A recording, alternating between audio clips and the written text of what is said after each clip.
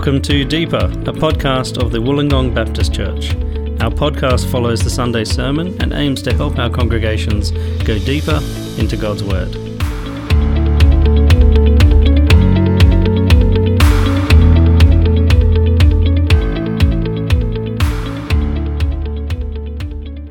Welcome everyone to Deeper, our third episode in our Upside Down Kingdom series in Luke's Gospel. My name is Clayton Ryan, and I'm a member of the 9am service. And this week I'll be discussing Luke chapter 18, verses 1 to 8, with one of our pastors, Mark Robert. Hi Mark, how are you today? I'm really well, thanks Clayton. How are you? Yeah, I'm pretty good, thanks. That's good. Good. How's your week been so far? Busier than I was expecting. Thought we've got a baby coming later this week, and so I kind of cleared my schedule. But as fate would have it, it's actually been good to have a clear schedule because lots of things have come up. But that's good. Excellent. Well, baby coming this week, you don't hear that very often. No. Now, the church I worked for in Prague had the philosophy that if you've been doing something for 2 weeks, then it becomes a tradition. So our new Deeper tradition, which we've done for 2 weeks now, is to find out from you, Mark, having spent all the time you did working on the text and preaching it 3 times last Sunday, what has God laid on your heart so far since Sunday? Yeah, I think the enduring application for me from the passage that we looked at has been, I've been noticing more and more how much my own prayers and my own concerns really are for myself and my immediate kind of connections, and less for God's people further afield. So that's been quite eye-opening actually, to start to kind of catalogue in a sense how selfish my prayers are, and to feel the weight of responsibility towards uplifting my brothers and sisters around the world and their concerns to God as well. And so there's definitely, I think, over the course of last week and since this week, more of my prayers that have been directed towards others than towards myself, which has been, I think, a helpful corrective. Yeah, excellent. That's great. Now, I have to be honest, Mark, and confess that I came to church on Sunday morning thinking, I'm not really sure what more I can get from this passage that seems pretty straightforward. Yeah. And we studied it in Bible study. So I came thinking, I'm not sure what much more we're going to get out of this. But, I got to confess that there was so much more going on than I expected. Yeah, I actually think that's a pretty common experience, particularly if we do the work of reading and studying the passage ahead of time. Yeah. You can think, and I often think this as a preacher when I'm coming to a text as well, think, I know what this passage is about. Yeah. And then the more we spend time digging deeper into God's Word, the more we discover that there's actually endless riches here and depths that we haven't even thought about before. And so, I felt the same way, strangely. Yeah, so I firstly wanted to say thank you for all your hard work and for your clear preaching on Sunday. No worries. And also thank you for letting us know that how we need to approach you and how we need to say things if we really want something from you. Yeah, that's right. That's my weak spot. Yep. You know how to manipulate me now. Yeah. I mean, I don't think I'll quite get the blinking of the eyes like Silas does, but I can certainly work on the voice. It takes practice. Yep. Yeah. Now, for the benefit of everyone listening, including myself, could you give us a 2 to 3 minute summary of your sermon from Sunday? Yeah, sure. So the whole sermon is about trying to encourage people to pray and not give up. That's the point of the passage. That's the point of my sermon. And we considered about how actually in the waiting for Jesus to return, that giving up hope and losing faith is actually something we're quite prone to do. And so what we see in this story as we look at these 2 little characters, the widow and the judge, Jesus sort of explains for us why calling out for God's justice and waiting for Jesus to come, why that's something that we need to be doing in the example of the widow. And then we looked at the example of the judge and we saw how he actually shows us that our hope for justice only lies with our good God who can deliver that justice for us. And so, the challenge was really actually to kind of see the world as God sees it and to recognise that our world is in desperate need of God's justice, and that there's really no hope to get that and to find that in any other avenue except if God when God returns in Christ and sets the world to right. Yep. And so, the challenge was just keep praying persistently, because that's the expression of that faith that we have, that Jesus is returning. And that's ultimately what Jesus is going to expect to see and hope to see and be looking for when he returns. Great, thank you. Now, the direction we want to take deeper the podcast this term is to push through the application of the passage, but I actually think it's worthwhile spending a moment reminding us how is the widow a picture for us and how the judge does and doesn't depict God the Father. Yeah, sure. I'll try and be brief about this because hopefully this was clearer-ish in the sermon. Jesus makes the comparison in verse 7 for us that just as we've seen this example of the widow crying out for justice, he then says, how much more will God bring about justice for his chosen ones? Chosen ones is that term, the elect. It's referring to the saints. It's us as Christians who God has set his affection on and called out of darkness. And so Jesus is very explicit there that the example of the widow ought to be the example of the church. And we kicked that around a little bit and thought about, well, if some days I certainly don't feel like that widow, that person who's calling out for justice. But I tried to sort of zoom out and show that actually the concerns of God's church, his saints, ought always to be for his righteousness and his justice to reign on earth. That's the Lord's prayer, really. Your kingdom come. Your will be done. That's the call for God's justice to arrive. And globally and historically, that has been the prayer of the church. And it ought to be our prayer, even though we don't particularly feel like we're being done, we're suffering injustice. Nevertheless, we have a role to play in calling for the justice of God on behalf of the whole world. So that's the sense in which we are the widow. The sense in which God is like and unlike the judge. It's quite an interesting kind of comparison because there are some characteristics which you would say, God shares that with the judge, but Jesus' clear point is that God is the polar opposite in some respects to the judge. So the similarities are that you might say that this judge is somewhat objective in that he has his moral code or his ethics that he's going to be abide by, and he's not going to be swayed to do something kind of against his nature necessarily. And so perhaps you'd say that's a similarity with God. He certainly has the power to bring justice. That's another similarity. But the difference are that this judge is not loving and not compassionate, and he knows it, whereas our God is a God who deeply cares for his little ones, and we've seen that already in this series in Luke 17 to 19, and indeed all throughout the Bible.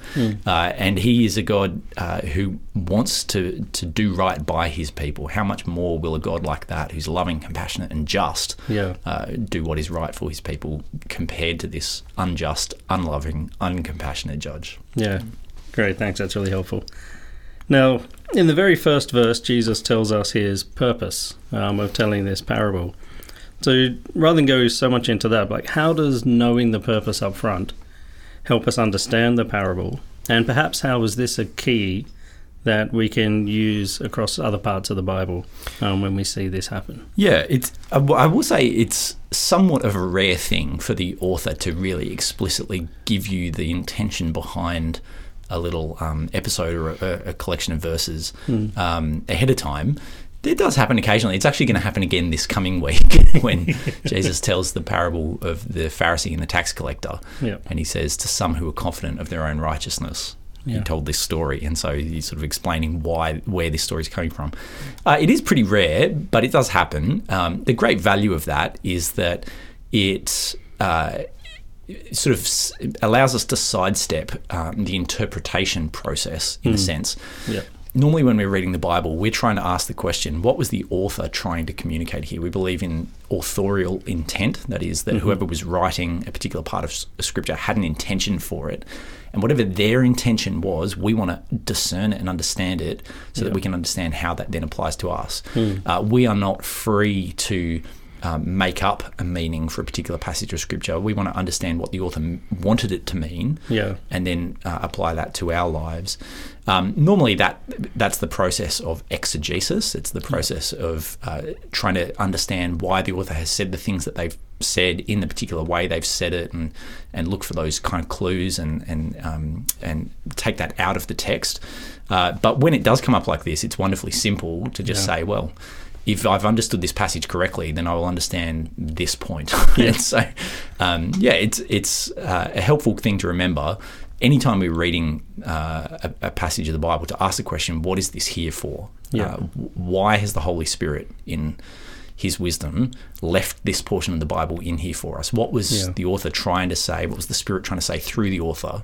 Let's try and understand what it meant to that original audience, and by extension, connect the dots through to our context and our experience, and translate the author's meaning to us. Yeah, and hopefully it can help as a tool to try and stop us overlaying our interpretation before we've even considered actually what's the author's purpose. Yeah, that's right. Yeah, it's a very preliminary kind of a step that needs to be taken. To prevent those kinds of free form, I'll just make the text whatever I want it to mean kind of interpretations. Yeah, exactly. So how is the widow a good model for how we are to come to God in prayer? Yeah, I think there's a couple of ways in which she's a good model. I think firstly in her persistence, that's sort of the flavour of the character there, is that she's not going to take no for an answer. She's going to keep battering down this guy's door until she gets what she wants. Yeah.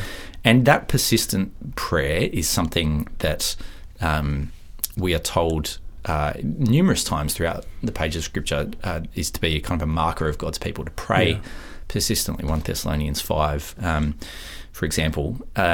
Now, I think this is maybe a little bit, it needs to be explained a little bit, in that some people might feel that the example of the widow here suggests we've got to badger God to get what we want, that he's not going to give it to us, he's not going to answer our prayers unless we really just get under his skin and finally he'll give in. And that's not the point.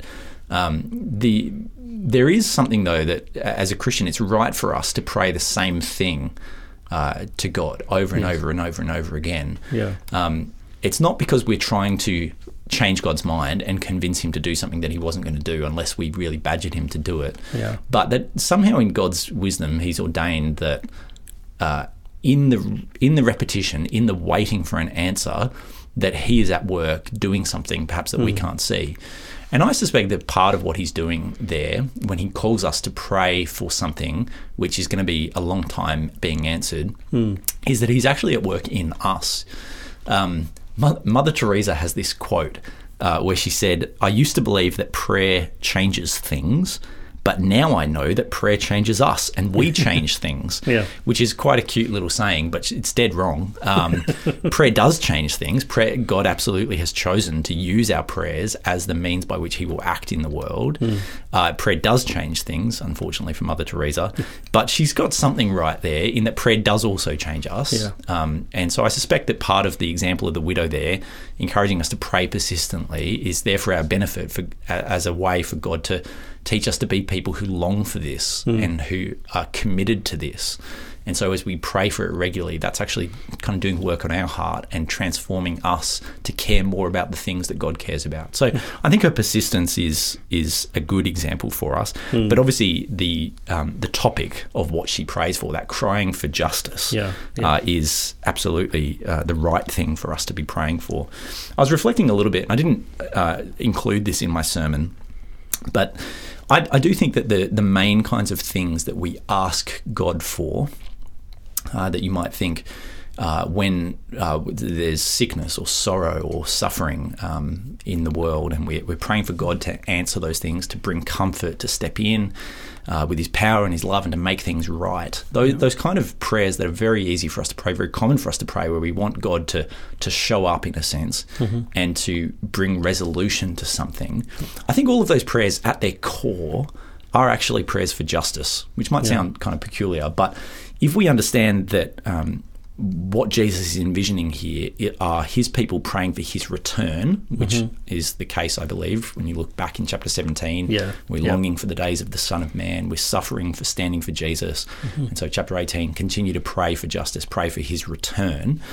Then we need to remember that actually the return of Jesus is in its fullest sense, the coming of God's justice. And so whilst we might be, when we pray for, God to heal the sick or for God to comfort the suffering, we're hoping that God will answer that prayer here and now. But the fullest expression of his answer to that is actually going to be when Jesus returns.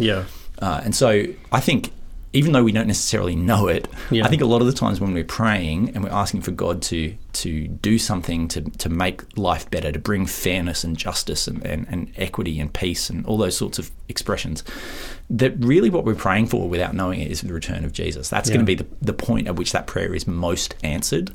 And so I think that's helpful for us to remember as well, in the example of the widow, that at the bottom of all of our prayers, our cries to God continually ought to be for this to be most fully answered for Jesus to return. And then we see that, don't we, in Revelation, is it the fifth seal, when you hear the martyrs who are under the altar crying out to God, how long? And then God answers, a little while longer. That's right. Just that reminder, just keep going. There will be a time. Now, Jesus is touching on something, and we've spoken already a bit about that this morning, in this parable, on something I think it really kind of triggers everybody. I think particularly Christians, when we see what's going on around the world. And that's the idea of injustice. Do you think this is something that we as Christians care enough about today? Enough to come persistently to God in prayer? It's hard to say. I think that there are branches, if I can say, of the Christian tree that maybe care a lot about justice and care more than we do. And I dare I say, perhaps even care too much, if I could put it like that. There are certainly, historically, Christians have been a force for justice in the world, and that's been a good thing. There has been a development primarily in the 20th century where the hope of justice here and now in this world has been something that has actually obscured and preempted our justice when Christ returns and for the complete coming of the kingdom of God. And so the working for justice here and now, which is certainly something that Christians are obligated to do morally, to do good in the world for others, that has taken precedence over the working for the kingdom of God in its full and final spiritual sense. And I think that's a mistake. It's tricky to say, do we care too much about it? Well, some people probably do, but I actually think our problem in our evangelical, reformed, highly biblicized kind of corner of Christianity is that we probably care too little about it, and that recognition of the injustices in the world is something that doesn't get enough of our attention. And I speculated as to why that might be the case in the sermon, with our distraction and with our apathy and those sort of things. But it's certainly clear that we ought to care enough about what's going on in the world, the injustices we see, the defaming of God's name, the suffering of his people, those things which God says he is going to return and set to right.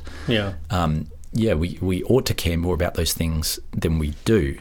And so I really do think that if we're going to be the kind of church, the chosen ones who are doing this, then we just have to be more informed than we are about it. And I'm when I say we, I mean Wollongong Baptist Church, I mean Western evangelical Christians. We just have to be, we have to do a better job at being abreast of what our brothers and sisters in Christ are going through around the world. And that's a really overwhelming thing. I spent time this past week trying to read up and trying to open my eyes a little bit more to what's going on around the world.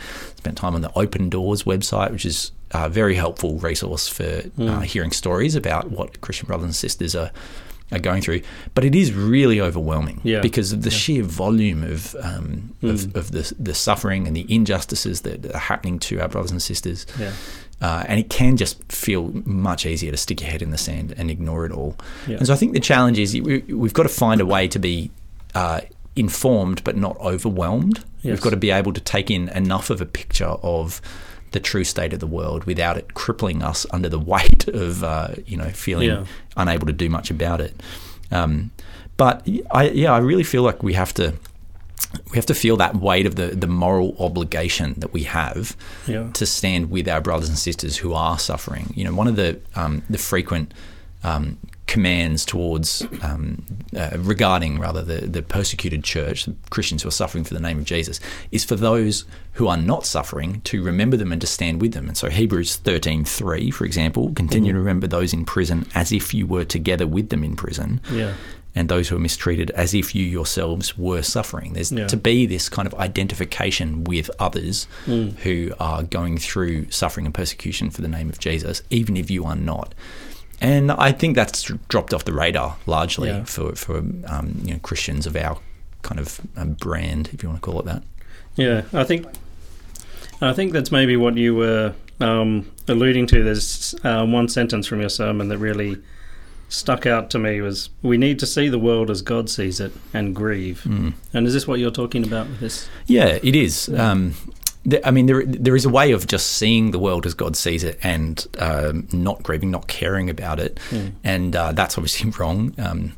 There's a way of grieving over something which is fictional and untrue, and that's obviously wrong. We want to actually see the state of reality and grieve the way that God grieves. And I guess by that, what I'm saying is that as God looks at the injustice in the world, he is deeply troubled by this. And you get these little insights in the pages of Scripture as to God's, if you want to call it, his emotional response to injustice and unrighteousness in the world. And we've got to work hard to align our hearts with him there. So there's one of my favourite verses is in Matthew 9, as Jesus is looking out at the crowds.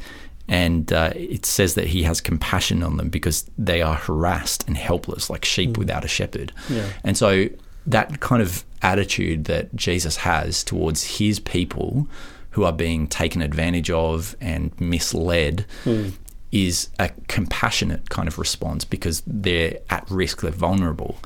And I want to share that with Jesus. I want to work hard to grieve and feel the same way that Jesus did. It's kind of like the Apostle Paul when he goes to Athens in Acts chapter 17, and he looks around, he sees them worshipping all these gods, and it says that he's distressed because of the idolatry that he sees there. Yeah.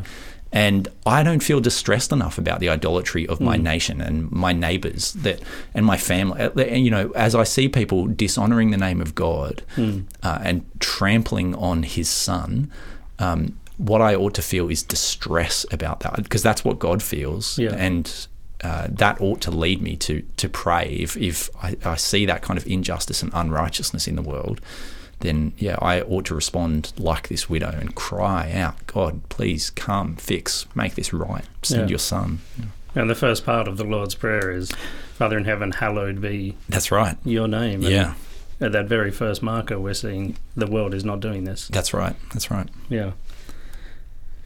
So as the parable suggests, we're to be persistent in prayer, not losing heart or not losing hope. So how important is it that as we pray that we have a right view of who God the Father is? Yeah, I think it's really important. As I said in the sermon, if we care deeply about injustice, but our view of God is that he can't do anything or won't do anything to fix it, then it's going to hinder our prayers. And it's interesting, I think, that quite frequently in the New Testament and the Old Testament, that the instructions and the calls to pray are often paired with words about the character and nature of God. And so the Lord's Prayer is a good example that as Jesus teaches that in Matthew chapter 6, that he says, before he actually explains how to pray, Matthew chapter 6, verse 6, when you pray, go into your room, close the door, pray to your Father who is unseen. Then your Father who sees what is done in secret will reward you. So he's saying, as he's about to teach his disciples how to pray, he's saying to them, remember that God hears your prayers, verse 6. And then verse 8, do not be like the hypocrites, he tells them, for your Father knows what you need before you ask him. So he's a caring Father. He knows your needs. And so in light of those things, then he goes on, verse 9, this then is how you should pray. Philippians chapter 4 is another good example. Paul says, the Lord is near, and therefore do not be anxious about anything, but in every situation by prayer and petition with thanksgiving present your requests to God. So the nearness of God, his immanence, his knowledge of what is happening in the world and his willingness to do something about it is what then leads us to pray. So I think we have to work really hard as well to remember the nature of God. Otherwise, our prayers we're not going to be motivated to pray. I think that's the bottom line. Yeah, and he's not some omnipotent despot. No. Like he's someone we can call Abba, Father. Yes, absolutely. Who wants us to come to him. So what would you like to see us doing more as a church? Well, I think that there is always room for our church to grow, for any church to grow in its prayerfulness. I think this is going to be a battle for us this side of heaven. I would love to see our church be one that gathers more regularly for prayer and for nothing else, no other reason, just prayer, having more regular prayer meetings. We, last night, had our church members meeting where we heard updates from some of the international non-English speaking congregations at WBC. And in particular, it was so helpful and eye-opening and challenging, honestly, to hear updates particularly from the Burmese and the Karenni congregations about what some of their family and friends are going through back in Myanmar at the moment in the light of the recent coup. And both those congregations, or in fact all of our non-English speaking congregations, I think their prayerfulness puts the English speaking congregations to shame quite often. They are so faithful and so committed to meeting regularly for prayer, and I think we ought to learn from them in that respect. I think that there's room for us to be a people who demonstrate our faith in that we know that the most effective thing we can do to bring justice on this world is to get on our knees. And I think it's a really powerful testimony to the world when God's people do not wage war with with weapons or words, but with prayers. And so I think somehow, some way, I'd like us to work on that. I've got some ideas brewing. Excellent. Good. Yeah, often when I have friends, you see Christians respond with, I'll pray. And some of my non-Christian friends are just like, yeah, whatever. And it's just like, well, there's nothing I can do personally for this person in this place. Said, but I can pray. And for me, that's the most effective thing I can do. Absolutely. Especially when I can't physically, financially, any other way, do anything to help. Yeah, that's right. These people. Now, I thought we could finish our time today not with a final question, but perhaps to promote a new initiative following on from your sermon, Mark. And we spoke about this idea of 50 days of prayer. And why 50 days? Well, Open Doors, that you mentioned before, produces a list every year of the 50 countries where Christians face the most extreme persecution. And we're thinking this idea if we'd pray through this list of countries, one country per day, and at the start of each week we'll send out links of each country so you can become more informed, as Mark was saying before, and so that we can pray more specifically for that country. Now, Mark, perhaps can you finish by sharing how this initiative fits in with what you were preaching on Sunday? Yeah, well, it's at the very least, by praying about these situations that our Christian brothers and sisters are going through in the 50 most persecuted countries, we are calling on God to bring justice there, and we know that God works through those prayers. And so as we bring those before our Father, we are asking him to return, and I think that's something we need to continue to hold hope for, that our prayers will be effective in that way. As I've also said, by deliberately forcing ourselves to confront these 50 worst situations for Christians around the world, we are informing ourselves and aligning our heart with God's heart for these places and these people as well. So I'm really excited about this. We're going to start it, I believe, next week. And so there'll be some notifications going out online. We'll probably mention it in our services this week. And we'd love for as many people here listening to jump on board with this initiative and spend the next 7 weeks praying through these 50 most persecuted countries. It's exciting to think of the privilege of praying with these brothers and sisters. And I think it's important that we remember that as we do this, we're not we're not praying so much for them as we are praying with them. Our brothers and sisters who are in these persecuted contexts are praying prayers, asking for them to stand firm under the persecution they're going through, for them to be faithful, for Christ to open people's eyes in their countries.